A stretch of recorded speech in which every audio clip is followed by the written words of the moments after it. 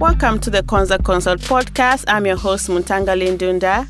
I'm your co-host, Mukuka Mayuka Chanda. Today, we're excited to have Sambayonga in the studio. She's the founder of Kuatenga Media, and she's also a co-founder of Women's History Museum. And she was also nominated for the Power of 40 Destiny Women's Magazine. Welcome, Samba. Hey, how are you? Thanks for having me. Yay, we finally got you here. No, I'm so sorry. So tardy. No, I'm so grateful to be here as well. Yeah.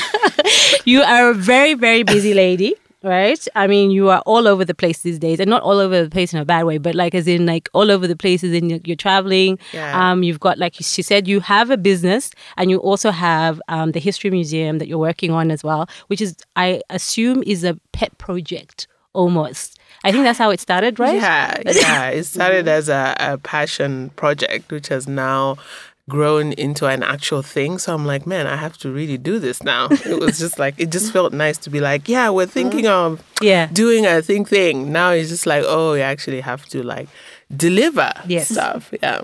Okay. But it's good. So we wanted to find out a little bit about your background. So I heard about your name before I actually met you, which is always interesting because I think I heard about your name in different circumstances through different industries, and then I finally met you. Yeah. And I always said I like that you're a known unknown, if you will. Yeah. So people know you, but they don't know you as in your face. You know, you're not out there, but your name is there. Your name means something. It's a brand in itself, I would even say. So how did you get to that really point? Interesting. I want to know those people who mention me mention you in boardrooms. In boardrooms, yes. Please God, can I meet them? Because I've also never met them before in my life.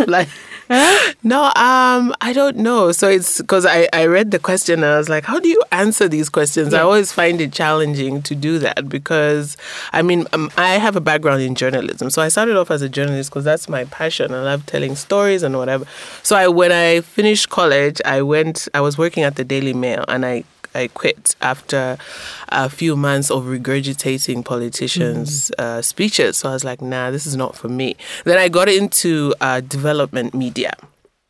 And I was editor for Trendsetters for a while. So I think that's one of the things that I really enjoyed because it gave me a chance to actually curate stories in a certain way. It's also about something passionate, young people.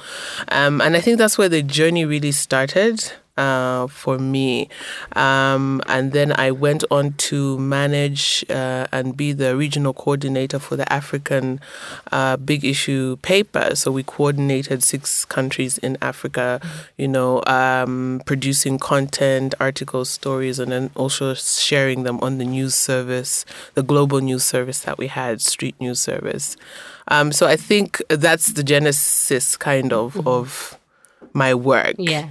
Yes. And you were also editor of ProFlight magazine at one point. Yes, that's much later. Yeah, that was a much later. ProFlight, Nkwazi magazine that was into Joanna, who's the AdLab director, said that let's do this thing together. She was the publishing editor and she needed an editorial director. And that's how we partnered up and worked on Nkwazi for some time. That was even after I came back from London, I think. Yeah.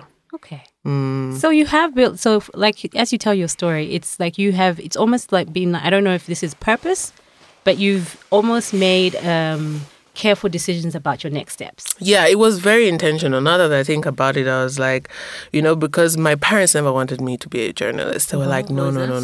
No, they never. They were just like, journalism? Yeah. What is that? What are you going to do with journalism? Seriously. No, seriously. It was a valid question. Because, they get paid. The pay is not that good. Great, and, a lot of people look at it as, especially in Zambia, as a place where you can't really expand. So I was like, okay, so how can I make this different? How can I make it not be just me sitting in a newsroom and regurgitating stories? So I've always been interested in magazines. I would read a lot, international news, whatever. So I started deliberately putting myself out there. I'd reach out to, and I've been very fortunate as well. I have friends and a network in other countries. So I'd reach out to networks in other countries as well and start pushing my work out there, ideas, like, I'd be writing down an idea like, this sounds like nonsense, but maybe let me just send it out.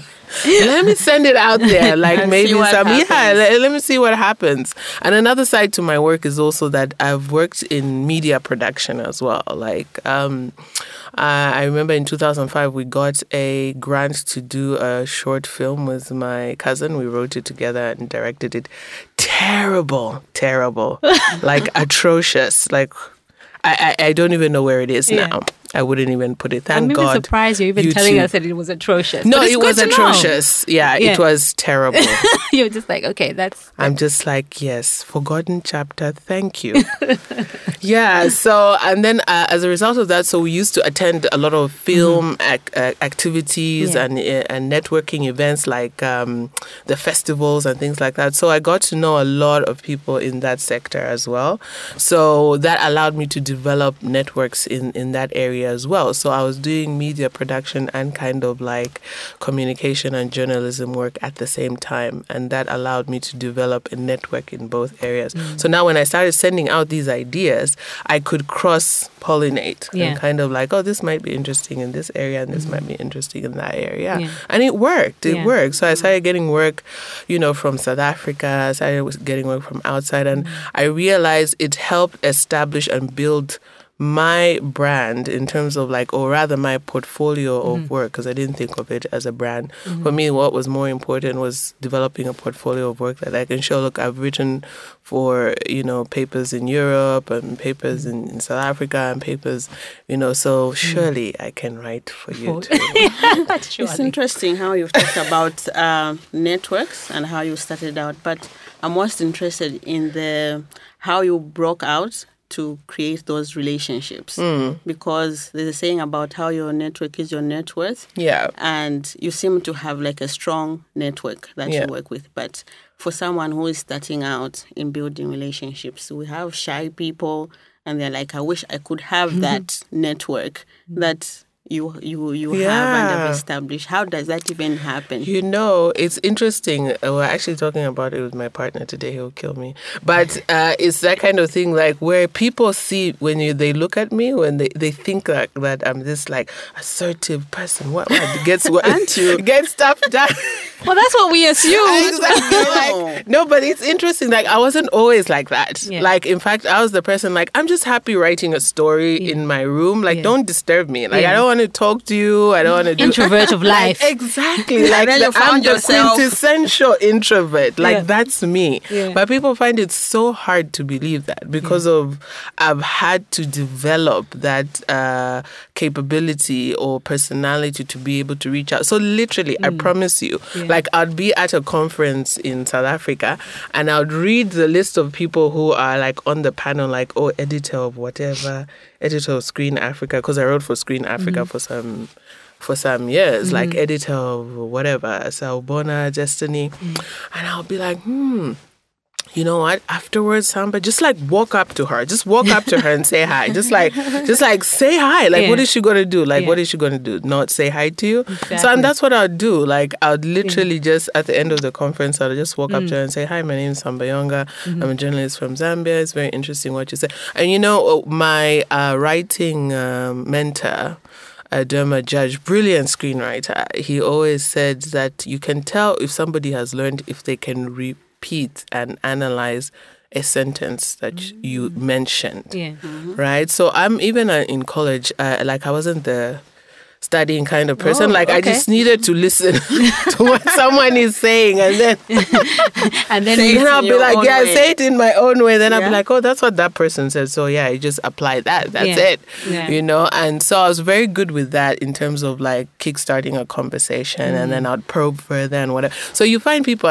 like that, and they get interested. Like, oh, this person is paying attention. Oh, they think what I say is clever. What? Because they're also like that. You find, and then you start a conversation, and then you be like, oh, so I have some ideas. What they'll give you their email, and a lot of the times, I'd send ideas to half of them. Probably half of them wouldn't respond. And you'd be surprised that the other half would. And they'll be like, okay, send us an idea of what you think. Okay, what is the industry like? And then Zambia's industry was just developing in terms of media production. And so for me, it was like, let's explore. Let's see what's there and stuff like that. So I started profiling like other filmmakers, other media producers, like kind of what's happening in the industry. Yeah.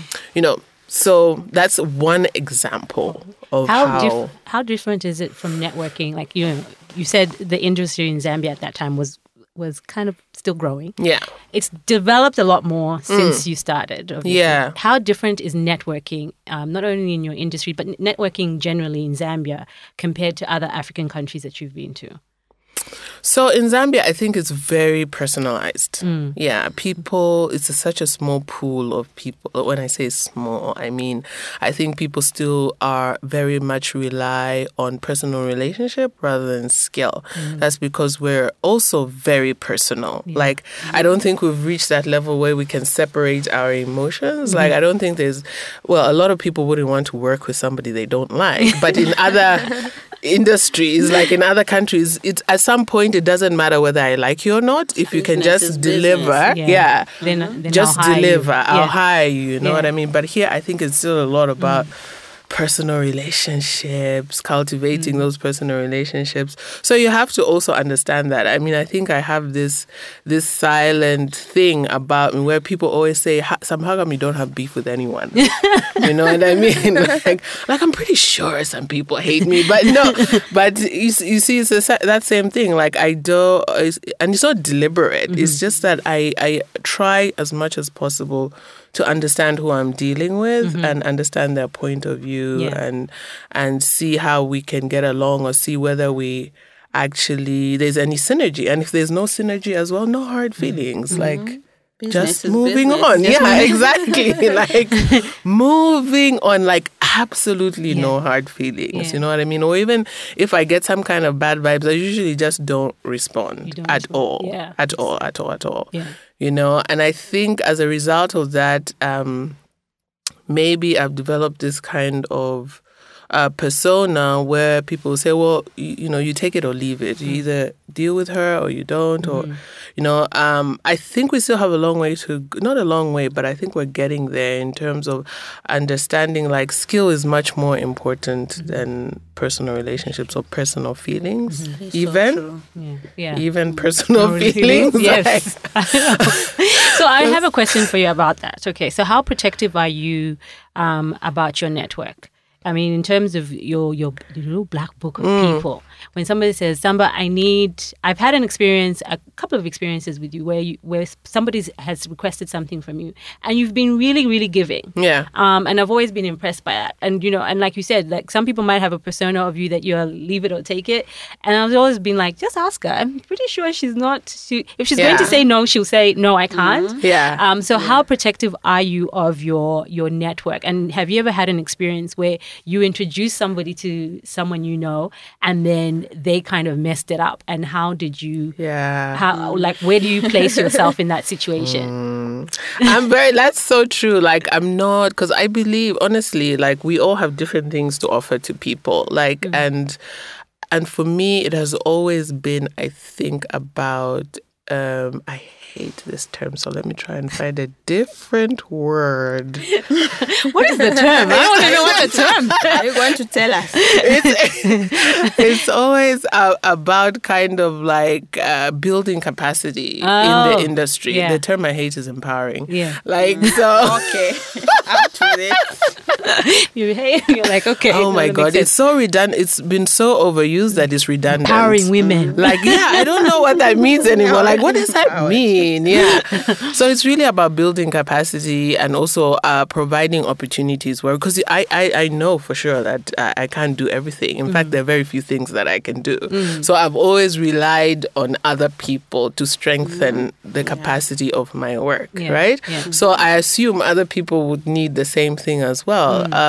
But I think sometimes what you find is that people want to hoard onto their networks or the people that they know because they feel that somehow, you have an upper hand. But I don't think it does work like that, especially now. I think it's a bit more cutthroat than it used to be, where you find people are blatantly doing things like, that was not necessary, but anyway, I mean, like, but I think, again, it comes back to the whole issue of, like, how do you want the industry to receive you, or how do you conduct yourself?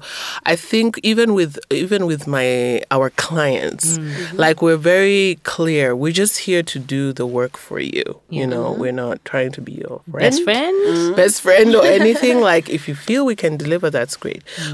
How we develop the strong relationship is actually first through the work, through the good work that we develop. Then we develop a secondary relationship of, okay, now I trust your work and I want to rely on you to do work. And I think it's stronger that way, rather than kind of like giving people work because you know them and you're just like, okay, here. Yeah, exactly. Yeah. Rather than you just because you know them, but you trust they'll always deliver based on experience you've had with them. So no one has ever disappointed you and been like, I've given you this person's number and you've gone and delivered. Because I've had that experience where I brought somebody into a situation. And not only did they completely mess up the project, their end of the project, but their relationship with the client just went haywire. Like the client was telling me, and I'm just clutching my pearls. I'm like, good, okay. And it kind of reflects on you, right? Yeah. It does. Yeah. And then from there, and it took me about 2 or 3 years to get that client back on board to take on my recommendations seriously. And obviously, it also affected my relationship with that person. So I'm asking from a personal level that if this ever happens to me again, God forbid, please, not. What do you do in that circumstance? I think it has definitely happened to me before, but I also am very careful with who I recommend. Like, and I also am very careful to the person I recommend. Like, I tell them straight up, like, this is this kind of client or this is this kind of person. If you're not going to be able to do it, or if you mess it up at any point, understand that this is what will happen, or understand I'll communicate. And then to the client as well, I'll be like, listen, this is a person I trust, or this is a person I don't know that well, so you make your own judgment. If you don't want to do it, if you want, so I'm very clear in that way. Like, and I say to the other person as well, like, oh, I've told them this and this and that, so that we're all clear. And if something happens, and it has happened in a case where, or where you introduce people just generally, and then all of a sudden the person comes back to you and be like, oh, this person contacted me or whatever, and you're like, oh, okay. Interesting.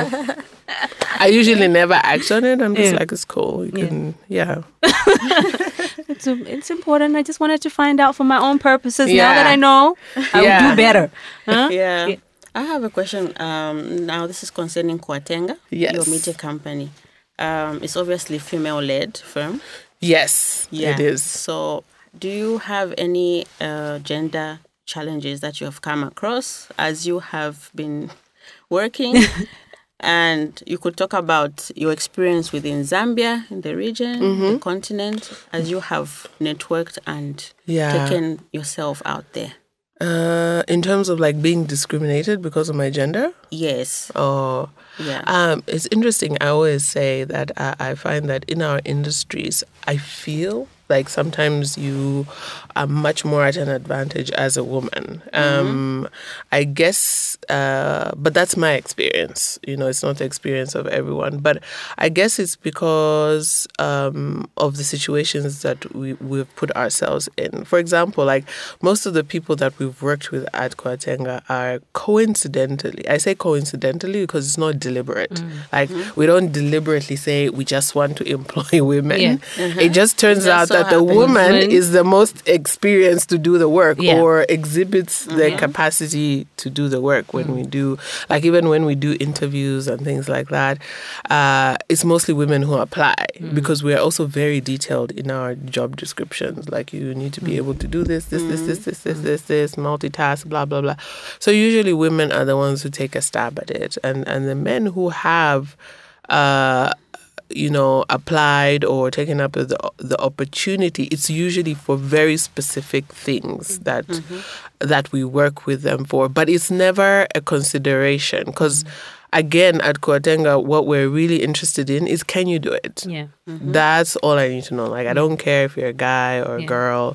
Like, I just need to know you can deliver. Capacity. And we treat everyone the same way, man or woman. If you don't deliver, even ourselves, we're very hard on ourselves as well. Like, we have to maintain a level of excellence or strive to a certain level of excellence, and also take responsibility, because that's the hardest thing I've found in running a business, is when you do make a mistake. And you take responsibility. It's really painful to take responsibility, but it's also very liberating, because then you're like, I'm owning it, and I can take steps to do things different. Exactly. Yeah. It's cool. And yes, exactly. And so for me, that's like, it's gender non-conforming. Yeah. Like, I don't think of it as a binary. It's just, So I have a question about the Me Too movement and networking. Especially for young ladies in this day and age, in the media industry. So we had a question come from a young lady who said, what happens when you go into meeting rooms with, she's a marketing intern, for example, and there's an older guy, and he's now trying to get your number, and you're there to do your job. Or in any other instance, you're starting out, or even if you're mid-level and you're trying to get a job, and then there's this person who's basically trying to fire you, as we say. Yes, get in the way of trying business. to get in the way of business. So have you never experienced that yourself, or do you have advice for people when they find themselves in that situation? Yeah, I totally understand that, and I can relate to it. I have been in that experience. And, one of the things that I realized when doing work, especially when we're starting out and we're trying to solidify our network, is that, I don't know if you've ever had to do that, this thing of like, this non-conversation with people, like especially of the opposite sex, where sometimes even with not that there's anything sexual, just like kind of this non-conversation. But you find with men, it kind of like drags on, because you feel like you have to like come kind of talk to them a bit longer, whatever. So I got to a point where I hate this conversation, So I just started having a normal conversation, like it's yes/no conversation now. Okay, But I guess in the beginning, it's hard to do that because you're trying to get the business or you're trying to establish yourself. So you're trying to create that network. But I think the more you get confident and the more you understand your skill, you can just speak to your skill. Yeah. That's it. And usually I find it tapers off. Yeah. But obviously it is very challenging for a young person who walk into a meeting and then some guy is trying to get their number. But you'd be surprised that more often than not, if you just say, I don't do that kind of thing, like, They get we lose this exactly. business, Even if we lose, we get this. It's okay. That's how you start then to make people understand that it's not okay to act like that. It's not okay to act like that. I think that's part of the reason why we don't make our clients buddies. Yes. That thing of like to do business with exactly that thing of hanging out together, like having lunches, dinners. No, it's not right. Okay, we don't do that. And for some clients, it's difficult because they want that kind of treat, especially I think I find that more particular in media and comms, where I don't know why it's taken that the practitioners of comms are some kind, we're so free. Like we're here to like a good times. Like it's lit. You know what I mean? It's lit. Like no, like freelance things. Yeah, exactly. You have room for this and that. Yeah, like just like no, like. Because I remember someone said to me, they saw my haircut and they're like, oh, you obviously work in the media marketing industry and, you guys, we should meet after work. Exactly. That's why. Exactly. From my haircut. I was like, no, that's not how it works. That's not how it works. No, exactly. Yeah. Okay. And so before we wind up, I wanted to ask you one last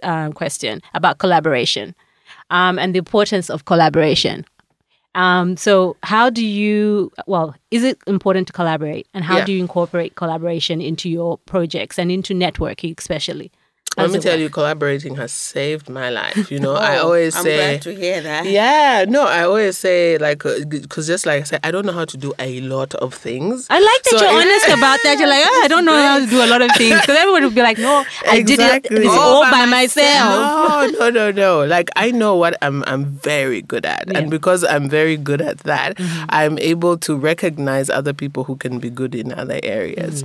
So, and I think for the longest time, even Kuatenga is actually a collaborative association, if I can say. Everyone we work with is a piece of another part, and they're very good at what they do, So I don't try to pretend to be like, I know what to do in creative directing. Like, the design. No, I just rely on them to do their thing, and I trust they're good at what they do. And even when we do hire somebody specifically for a certain job, we are very careful about understanding what their strengths are and how they fit into the work that we're doing, and then just let them run with it. And that has worked really well for us. And it just even the other way around, Kuatenga has collaborated with other companies and individuals to help them do their work. And where we're in the background and they're in the forefront, so we're in the forefront and they're in the background. And it works perfectly. Yeah. So if anyone wants to network with Samba, where do they find you? So our offices are at Foxdale, 609 Foxdale Court. And we have a website with contact details there. It's kuatengamedia.com. We're also on social media at Kuatenga on Facebook, Twitter, and Instagram. Thank you. It has contacts as well. Of course. Thank you so much for joining us for this podcast. If you want to listen to all our other podcasts so far, you can go to www.konzaconsult.com. Don't forget, you can find us on SoundCloud and iTunes and www.africanpodcast.com. Thank you for coming in. This has been another podcast. We'll see you guys next week. Bye.